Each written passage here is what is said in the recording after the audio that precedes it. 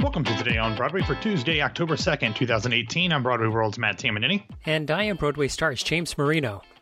James, I want to start the show off by sending out a hearty congratulations to two of our favorite publicists in New York, Jim Bick and Shane Marshall Brown. Yesterday, they announced that they are officially opening their own office, hanging their own shingle, as the trades would say. It is now called the Press Room. It's a new theatrical and entertainment publicity office. They will transition into running that full time in 2019. Shane will still work with Sam Rudy, and Jim. We work with a lot of stuff with Jim throughout the year. So really happy for both of those guys. They're two of the best, and excited to work with them on future projects. And Kelly Guyot. Oh, yeah, she's joining as the vice president. I don't know Kelly. Do you know Kelly? No. Traded some emails over the years. Don't know her personally. Yeah, well, Jim and Shane are great, so if they brought Kelly on board, I'm sure she is equally great as well. Absolutely. Congratulations to everybody over there. First up in the news, Steven Spielberg finds his big screen Tony. Yes, as in from West Side Story, he's not getting a Tony for something on the big screen. But yeah, yesterday it was reported that Divergent, The Fault in Our Stars, and Baby Driver star Ansel Elgort had been cast as Tony in the upcoming big screen remake of West Side Story, directed by Steven Spielberg.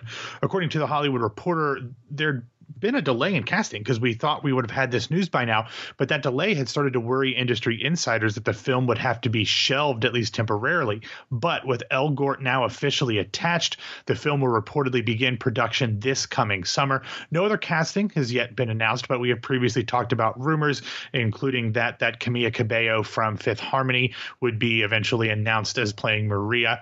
So it'll be interesting to see if any of the other names start to come out in rapid succession, as they normally do, announce one after the other to get people excited.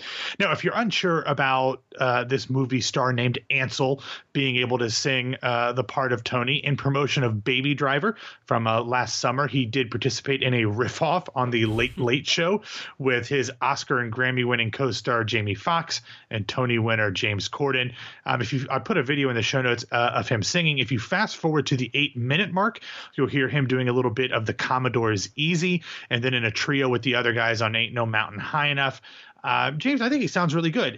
He would never be cast as Tony in a Broadway version of West Side Story, at least from that clip. And there's others of him singing online. Apparently, he used to like to post videos of himself singing and playing the piano shirtless. So if you're so inclined to look those up, they are all online.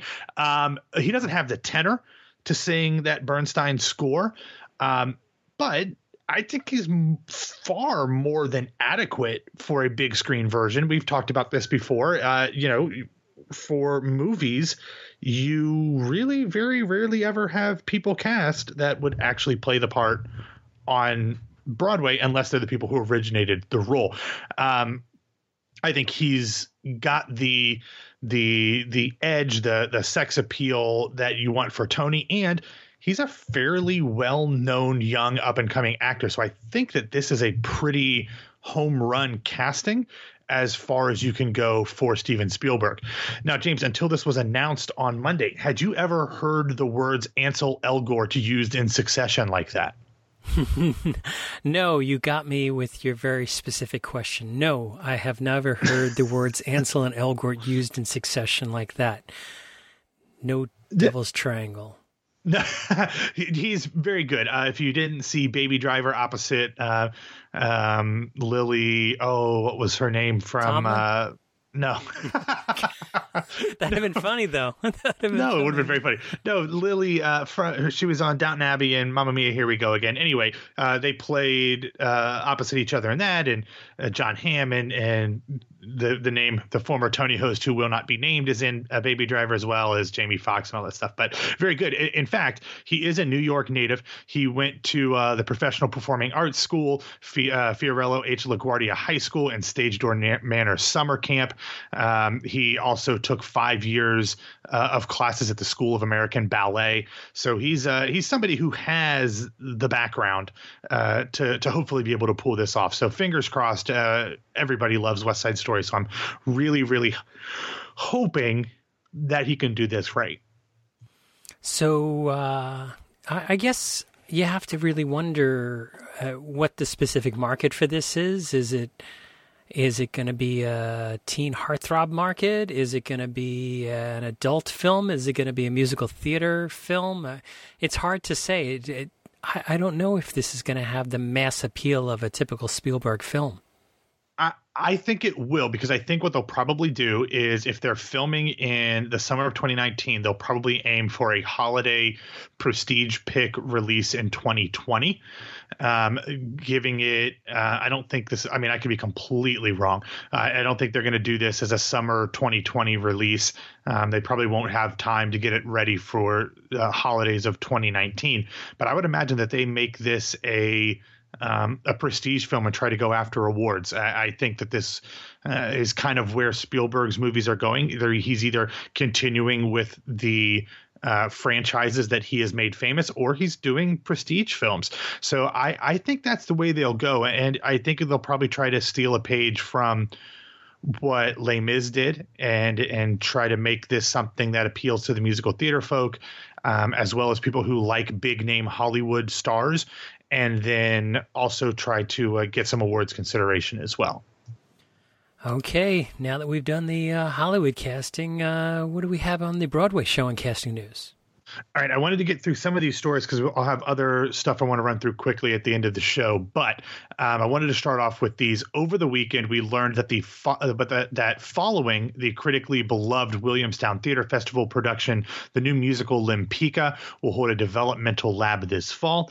Eden Espinosa, Carmen Cusack, and Andrew Szymanski starred in the WTF production. No word yet if they will continue with the show, but I would be surprised if they replaced any of them, maybe one of them, depending on schedules. But I would imagine that at least 2 or 3 of those folks will continue with the production. The lab is apparently going to happen sometime this November.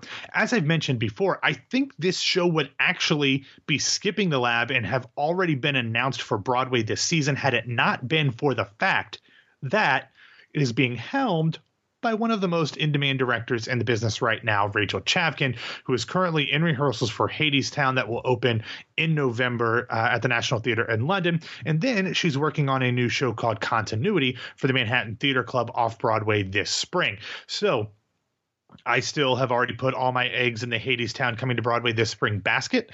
So she would have to go straight from Hadestown into Continuity, so there's no real time unless they try to sneak Lempicka in for a January opening, which I think would be foolish.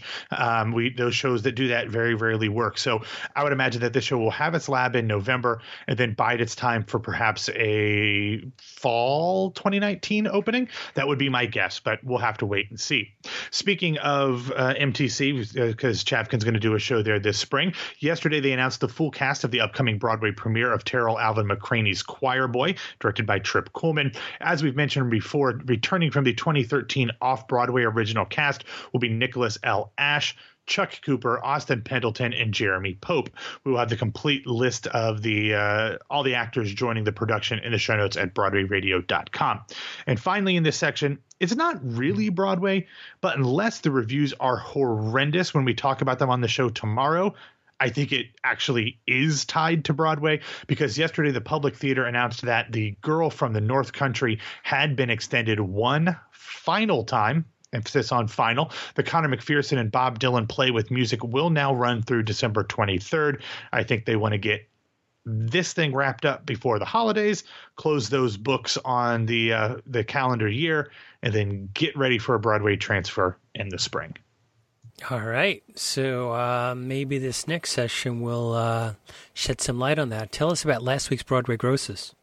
All right. Thanks to a number of things, the return of Springsteen on Broadway, Harry Potter not giving away 1,500 tickets to charity, and some shows working their way through the preview process, Broadway saw a more than $12,000 increase over the previous week.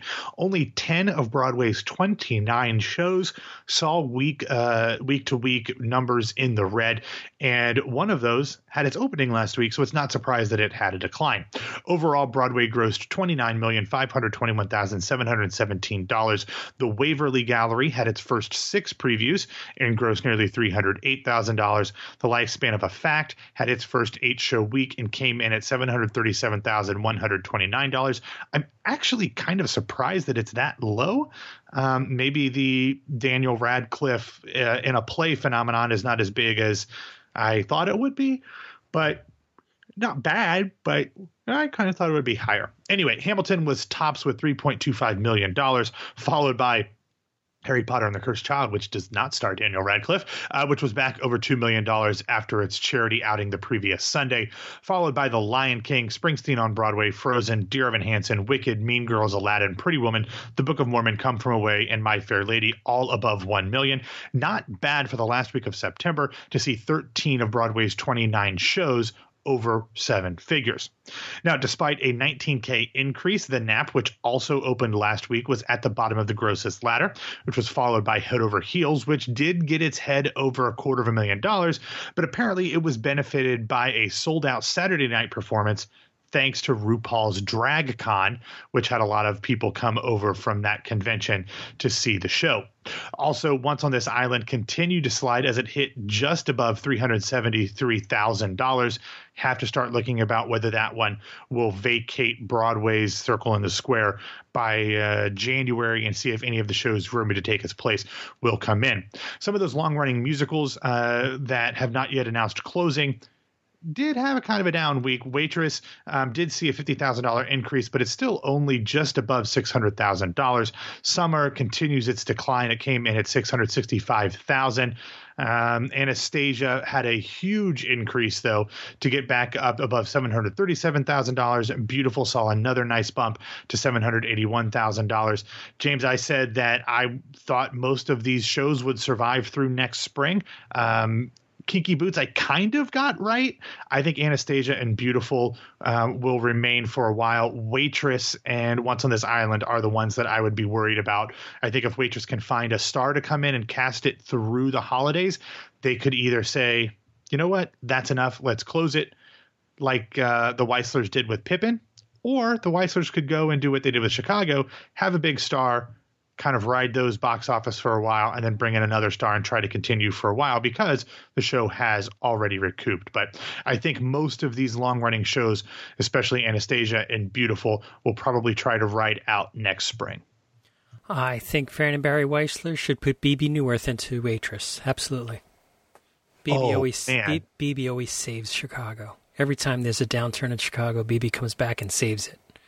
How long has it been since BB was in Chicago? I don't know. Couple of weeks. I don't know. It's probably been like 15 years, but I don't care what part you put her in. Yeah. I would go see Waitress with BB. And actually, Broadway's Julia Murney had a really interesting tweet. Did you hear about this tweet, No. James? She tweeted something, and I didn't follow the whole thread conversation, but she was basically responding to a tweet from Jen Colella. And she basically started a campaign to make Jen Colella the first non-male Dr. Pomander in the show. Oh.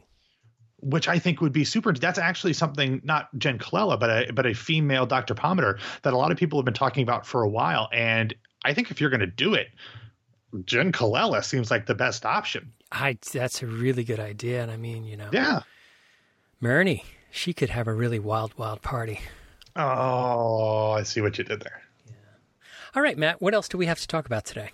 All right, I got a few more things that I wanted to mention as we help you ease on into your Tuesday. As of yesterday, the TKTS booths at Times Square in the South Street Seaport are listing Broadway and off-Broadway shows and displaying the discounted ticket price rather than the percentage of the discount. As we've talked about before, I think that this will help ease a lot of confusion for patrons, and it'll make them happy and save them time so they don't have to get up to the window and say, so how much is that ticket anyway? I think it'll save a lot of time. And I know that TDF has talked about there's a lot of logistical issues to try to get those prices as they fluctuate and everything. But I think this is a very good step for TKTS to make that whole process smoother. Also, next up, Sakina's Restaurant, starring Asif Manvi, has announced an extension through November 11th at the Minetta Lane Theater. That production is being produced by Audible, which means it'll be recorded. Performances haven't really even begun. They will begin on this Friday, so it already has an extension before it begins previews. And finally, over the weekend, the 32nd annual Broadway Flea Market raised $906,825 for Broadway Cares Equity Fights AIDS. It is the second highest total in the event's history. So congratulations to everybody who helped organize it, who was there from a celebrity side, any of the fans that went and got autographs, any hoarders who went and tried to find more stuff that they don't need, because I guarantee you I would be that guy if I was there. I have so much stuff that I don't need, but I'm not someone who I'm not a pack rat, but I can't throw things like that away. So it's probably a good thing, James, that I'm not in town for the flea market. Squigs raised a lot of money there, and it was quite a beautiful, beautiful Sunday. We were very lucky with the weather, so this is a great total and a great cause for Broadway Cares to raise $900,000. That's awesome. All right, Matt, why don't you get us out of here? All right, thanks for listening to Today on Broadway. Follow us on Facebook and Twitter at Broadway Radio, and you can find me on Twitter and Instagram at BWWMatt. And if you're like my colleague Alan Henry and think I'm completely wrong about the casting of Ansel Elgort, you can find me there and tell me how wrong I am.